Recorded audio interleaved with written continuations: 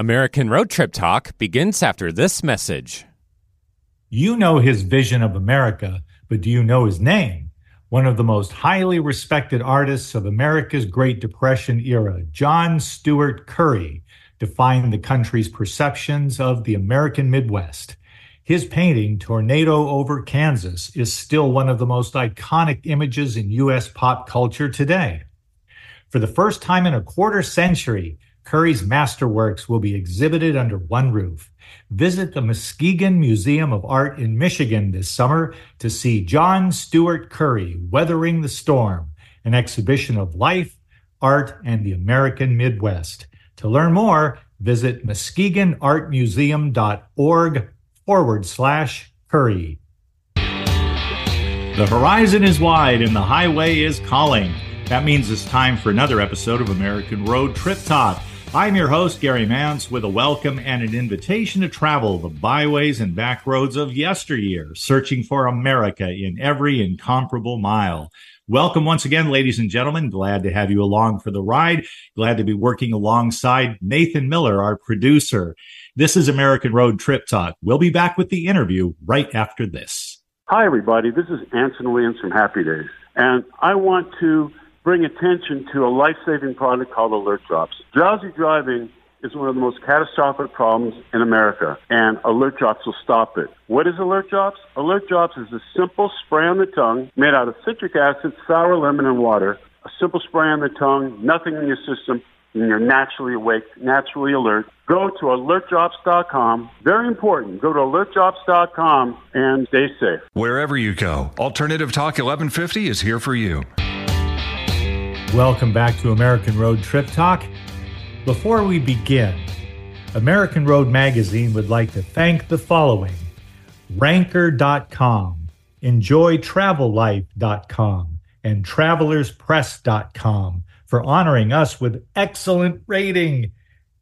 On their recent lists of outstanding travel magazines, American Road was listed in the top 25 travel magazines in 2024 at number 11 by Ranker, listed by Travelers Press in the top 25 travel magazines of 2024 at number 16, one of only 3 in that group that are dedicated to travel in the USA. And Enjoy Travel Life rated American Road as number 1 in the best specialty magazines for travelers 2024 category. To say the least, we are grateful.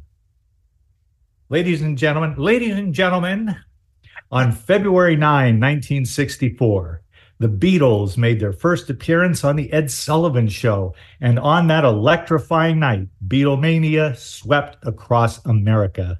Geoffrey Mark is our guest for a discussion of the places where the Fab Four performed, stayed, and visited during their initial trip to the USA.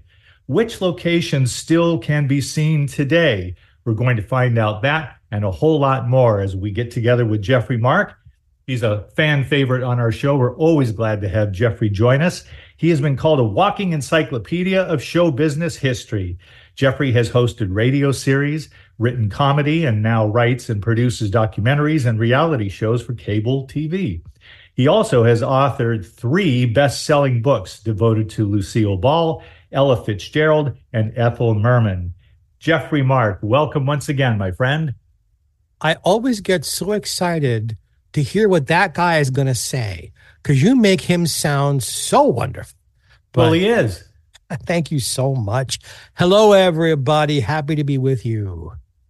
As this is broadcast, it was 60 years ago tonight that the Beatles made their first appearance on the Ed Sullivan Show. And man, they were already famous, but when they came to America, as a friend of mine once put it, their rocket was lit.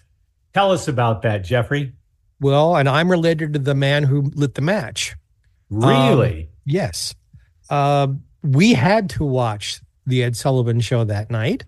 I remember it very distinctly because there was a man named Sid Bernstein who produced their first several concerts in this country. They didn't travel here to see Ed Sullivan. They traveled here because they were booked. And Sid Bernstein booked them. And Sid Bernstein is my cousin. So what was going on at that time impacted my family, and so it wasn't just another one of the people watching the Ed Sullivan Show. It was to look at what my cousin had told my grandmother. Keep your eyes on this. You're going to see something you've never seen before. And so I was, an infinitesimal part of Beatlemania before there was Beatlemania. And it was very unusual in my home because when Sid came to visit, I was not allowed to even mention the Beatles' name. Now, why would that be? My grandmother, Sid and my grandmother were first cousins. That's how he's my cousin. She felt that Sid was getting so much pressure from everyone in the world for tickets to go see them, for interviews to talk with them, for autographs, that she felt when he came to our home, he was coming for a good Jewish dinner, and to get away from it all, not to plunge himself into the middle of it all. So I was just told, I didn't get to talk to Sid about the Beatles till I was a grown man and could do whatever the hell I wanted at that point. But it was a very intense time for Sid, for Ed Sullivan, and for the four gentlemen, because perhaps at the height of Frank Sinatra's fame, when he was very, very young and girls were swooning over him, we'd never seen anything like this before. This kind of, especially females, just swooning and fainting and clawing to get at them, and staying outside their hotels for 24 hours, hoping to get a piece of their pillowcase that they slept on. It was almost as if the women of America were hypnotized. It was such an electrifying event. And what came after is something that I still try to explain to myself as well as to those who were not yet born when all of this was going on. Beatlemania seems to have been not only the synergy of four young men from Liverpool, but also they came along at a time, not just in pop culture history, it seems to me, Geoffrey, yes, but world history. This is February 9, 1964, we're talking about. President John F. Kennedy was assassinated on November 22nd, 1963. And that's not a large gap of time. Oh, no, not at all. Between these momentous, seemingly unrelated events. But I privately have maintained, and now I'm saying it publicly, that the world needed the kind of energy that the Beatles brought. Because if you were alive at the time that JFK was assassinated, you knew what it was like for much of the world, and certainly all of America, to be cast deep into depression and despair. And the Beatles, like magic, brought us out of it. You're being very wise, Gary. Because if you look back through even 20th century history, every time there's been a world war of any kind, really, a trauma in our country, look what was happening in the arts right at the same time. World War I and the influenza epidemic that killed millions of people, and all of a sudden there's bootlegging and the Charleston and whoop-de-doo, and let's forget about it. I think the Beatles, indeed, right place, right time, young, good-looking, talented boys, because that's how they came across, very boyish. And the world was bleeding emotionally because of what had happened. And there they were as a tonic, just like the disco era in the 70s. We'd gone through all these assassinations and Vietnam War, and it was just like the 20s with the Charleston and the speakeasies. America said, no, I've had enough. Give me a beat, let me dance, get out of my way. So I think the Beatles, right time, right place, the Ed Sullivan Show was the right place to feature them, because the Beatles were not only being introduced to young people and teenage girls, but to their parents and grandparents. So the whole world watched Ed Sullivan multi-generationally. And there they were at a time when we needed something to take our minds off of the horror. Now, they happened to be spectacularly talented people and who worked very hard, by the way. That first year in 1964, those four men were exhausted because just to get to the venues, the first two big shows they did at the Washington Coliseum in D.C. and Shea Stadium in New York, it was 3 hours to get to the venue because of the fans mobbing them and then getting out afterwards safely. There were times that their own personal safety was unclear because of how the fans were reacting. The Washington Coliseum no longer exists. So you can't go visit that, unfortunately. And the original Shea Stadium doesn't exist. You can't go visit that, unfortunately. But where Ed Sullivan played was a theater on Broadway in the if anyone knows Manhattan, in the 50s, meaning the streets of Manhattan climb as you go north, the teens, the 20s, the 30s, the 40s, the 50s, the 60s, up to the hundreds and somethings. So this is the 50s, West 50 something street. And there were all over New York at that time, unused ex-vaudeville theaters. And for those of you who are too young to know what vaudeville was, it was a live variety show with puppetry and singers and dancers and comedians and sketches and jugglers and dog acts. And it was very popular in this country until radio and talking pictures kind of shoved it out of the way. So New York had a lot of these theaters.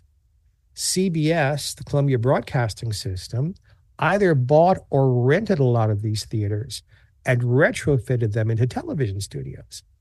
So that at the time in 1964, when the Fab Four came here, there were still a lot of broadcasting coming out of New York.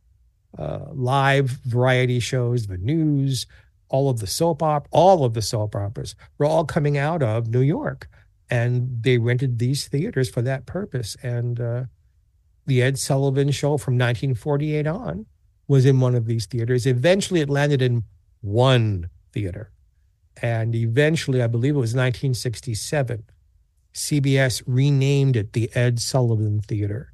It is still called the Ed Sullivan Theater, and one can still walk down Broadway and walk where the Beatles walked, and there's a little coffee shop there that was there all those years ago, and the kids probably got coffee from there. And through the years, like David Letterman came from there, Stephen Colbert show now comes from there.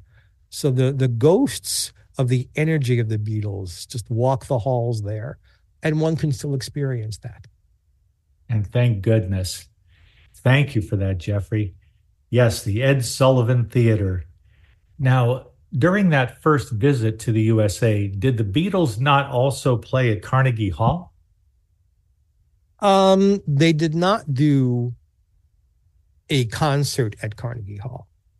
They appeared and left. Oh, really? The whole evening was not the Beatles.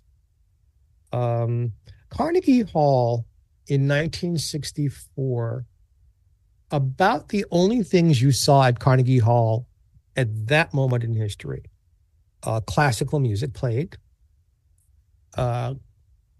classical singers from the opera were there. They had allowed jazz at Carnegie Hall since the very late 30s. So Ella Fitzgerald and Count Basie played Carnegie Hall. And then there's a smaller venue in the building for up-and-coming people in those venues where they couldn't attract. Carnegie Hall holds a lot of people. So there's a smaller room that I've sung at, for instance, that for those of us who can't fill that huge space, smaller space. But the Beatles, we're talking about the first visit. Right. It was not very long because they were booked in Europe. They were booked in England. They had, already broken through in the United Kingdom, and they had bookings they had to fill. They were already very well known in Germany. In fact, Germany is really where the Beatles found their identity, in Hamburg, and learned how to please an audience, because the Germans enjoyed their music, but the Beatles just kind of stood there and performed, and they would yell out from the audience, "Mach show, mach show," meaning, do something. Don't just stand there and sing. Make a show. And that's when the matching costumes and moving their head back and forth so their hair kind of fluffed in the wind as they performed, interacting with each other on the stage, John to George, George to Paul. Poor Ringo was always, because he was back behind them. But that's where they learned. So Germany was big for them. And of course, all of the United Kingdom, because they were homeboys from Liverpool. So the first visit, now there was more than one visit in 1964. Yes. So there are other things they did a little bit later. And then eventually Bob Eubanks, who I saw back in December, still alive. It's amazing.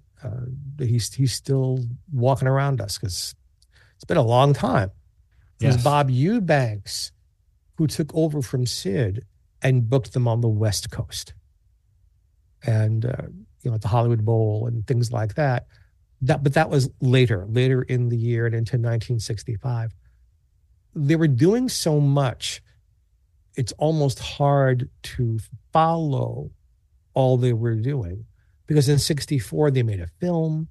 They recorded, I don't know how many albums that year, just getting stuff in the can, and then traveling all over the world. I believe the original place that they played in Hamburg is still there, and one can visit it. The club where they were found in London, the Cave, is still there, and one can go visit. So if one has some money, one can travel to Europe and kind of walk where they walked. You can almost choose the sequence so that you go from the first place to the second place, and then you fly to New York and you go to the Ed Sullivan Theater, and of course you can visit the Hollywood Bowl anytime. And I'm a big believer in energy, and I think their energy is still there. You can almost palpably feel it. Certainly when I was last in the Ed Sullivan Theater, when David Letterman was there, you could feel, you could felt the energy of all the incredible people who had performed there. And the Beatles are four of them. That's very well said. When it comes to hotels, am I correct in saying that when they first arrived, that the Beatles stayed at the Plaza Hotel? Yes, but not for long. Are these places, and what I would really love to know, what our traveling listeners would love to know, are there places where the Beatles stayed where they can find plaques, for example, to commemorate their stay? The fact, yes, the Beatles were here, the Beatles slept here. The Plaza Hotel is now part hotel, part condominiums, but there is a plaque. And Plaza Hotel is still there on Central Park West. They stayed at the Pennsylvania Hotel down in Herald Square. That hotel still exists. I think the name has changed, but the building is still there. Just about everywhere the Beatles stayed in 1964 is there. It's just that Sid had to move them, because this may sound like hyperbole, but they literally became prisoners in their hotel suites, because they couldn't even go down to the lobby to buy a pack of cigarettes or go to the coffee shop or the restaurant in the lobby and enjoy themselves. They'd be mobbed. And I mean mobbed. I mean where people were so out of control, you could see them getting hurt or worse. So Sid kept having to move them. So the hotels you know about are the ones he wanted you to know about. And then there are places they stayed, and they're all still there, where they were hiding because he thought if they were in less conspicuous places, or places like the Sherry Netherland, which had tremendous security. That's the hotel people went to for privacy. The Waldorf Astoria, the Plaza, you didn't get privacy there because it was very well known, and those hotels had huge ballrooms and conventions and weddings and performers also using the ballrooms to perform in. So that Sid had to find places that were more like expensive boutique hotels, and they got him suites. So they'd have a sitting room and then bedrooms, which they had to share because there aren't very many 4-bedroom suites available even back then in New York City. So yes, a good fan can almost take a walking trip through New York if that's your destination. Visit their hotels, touch the front desk that they touched, eat in some of the restaurants they ate in before they couldn't do that any longer, and the Ed Sullivan Theater and Carnegie Hall. So yeah, for those of you out there who have been wanting to walk in the path of the Beatles, probably New York City is your best bet. Because allow me to suggest, thank you for that perfect segue, Geoffrey Mark. I try. Paul McCartney photographs, 1963-64, Eyes of the Storm. May 3 to August 18, 2024, at the Iris and B. Gerald Cantor Gallery on the 5th floor of the Brooklyn Museum. One of the best museums in the world. Tell us a little bit about that, and what a great place to have this, to be able to go and see Paul photographing what he saw as he was being encountered. And when you think about it too, he even took a photograph of the photographers photographing him. This was through the eyes of Paul McCartney. And this is a gentleman who, what do you figure, for more than 60 years now, unless he's secluded, can't go anywhere without people taking his picture. You just have to get used to it. Look, even at my level, I can't go most places without my picture being taken. You know, there's thousands of photos of little old me floating around the internet, and I'm, a celebrity certainly, but I'm not a superstar the way he is. The Brooklyn Museum is and has always been one of the finest museums in New York City. It didn't have competition because in Brooklyn, it's the only major museum of its kind. It's laid out beautifully. Even the food in their coffee shop is delicious. And it's not far from the Brooklyn Botanical Walks. So if you go in good weather, you can visit the Brooklyn Museum, see Paul's photos, and then go to the Botanical Gardens and sort of chill out and absorb what you just saw of Paul at the Brooklyn Museum. And also in New York, I don't want to leave this episode without having you talk about strawberry fields in Central Park. Yes. Central Park always has been a place where people loved to go. People who have never been to New York have no idea the enormity of Central Park. I mean, it's just this great big gaping hole in the middle of Manhattan surrounded by skyscrapers. But the park is enormous. And there is and has been for quite a while now a part of it that has been claimed as strawberry fields in tribute to the Beatles. And I know we're running short on time, and not to end on a sour note, and one of these days we should talk about this again, because I think we have before, but I was one of the witnesses of John Lennon's assassination. And I was there when he was shot and saw it and reacted to it. And like I said, the Beatles and I have crossed paths more than once. And what a place to pay tribute to John Lennon and the Beatles. Strawberry Fields in Central Park, New York. We have 2 minutes to go, so let me duck this one in. Let's go to the left coast, the Capitol Records building in Los Angeles. It's magical. You almost feel the magic when you walk through it. The Capitol Records building, it wasn't meant to be this way, but it looks like a giant stack of records. For those of you who know what an LP record is, with a giant needle on top playing the records. That wasn't the purpose of the architecture. That's just how it ended up looking, especially if you're driving by on the freeway looking at it.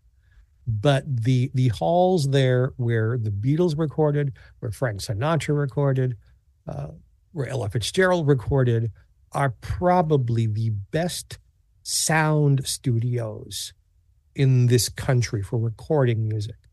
And the Beatles were lucky and fortunate to be there. And I believe it's available to be visited. It's there. And I believe there's a walk of fame for each Beatle outside Capitol Records, not far from where the Beatles are honored as a group on the Hollywood Walk of Fame. Absolutely, sir.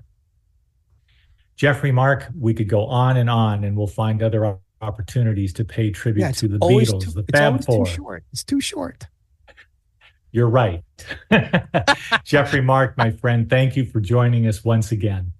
And please listen in to Geoffrey Mark Plays Ella, available wherever you listen to good music. Thank you, ladies and gentlemen, for tuning in to American Road Trip Talk. Along with Thomas and Becky Repp, co-founders of American Road Magazine, we remind you to visit our website, AmericanRoadMagazine.com, to preview the current issue.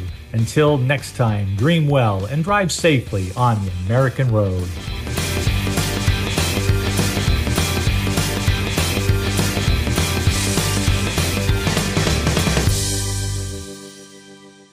Hi, everybody. This is Anson Williams from Happy Days, and I'm so excited to tell you about American Road. It is the best car travel magazine in the world. They have the most fantastic adventures detailed in each magazine with all your itinerary. We could just jump in the car with your family and have the most fabulous adventures you've ever had in your life. Please get a copy of American Road and start your own adventure.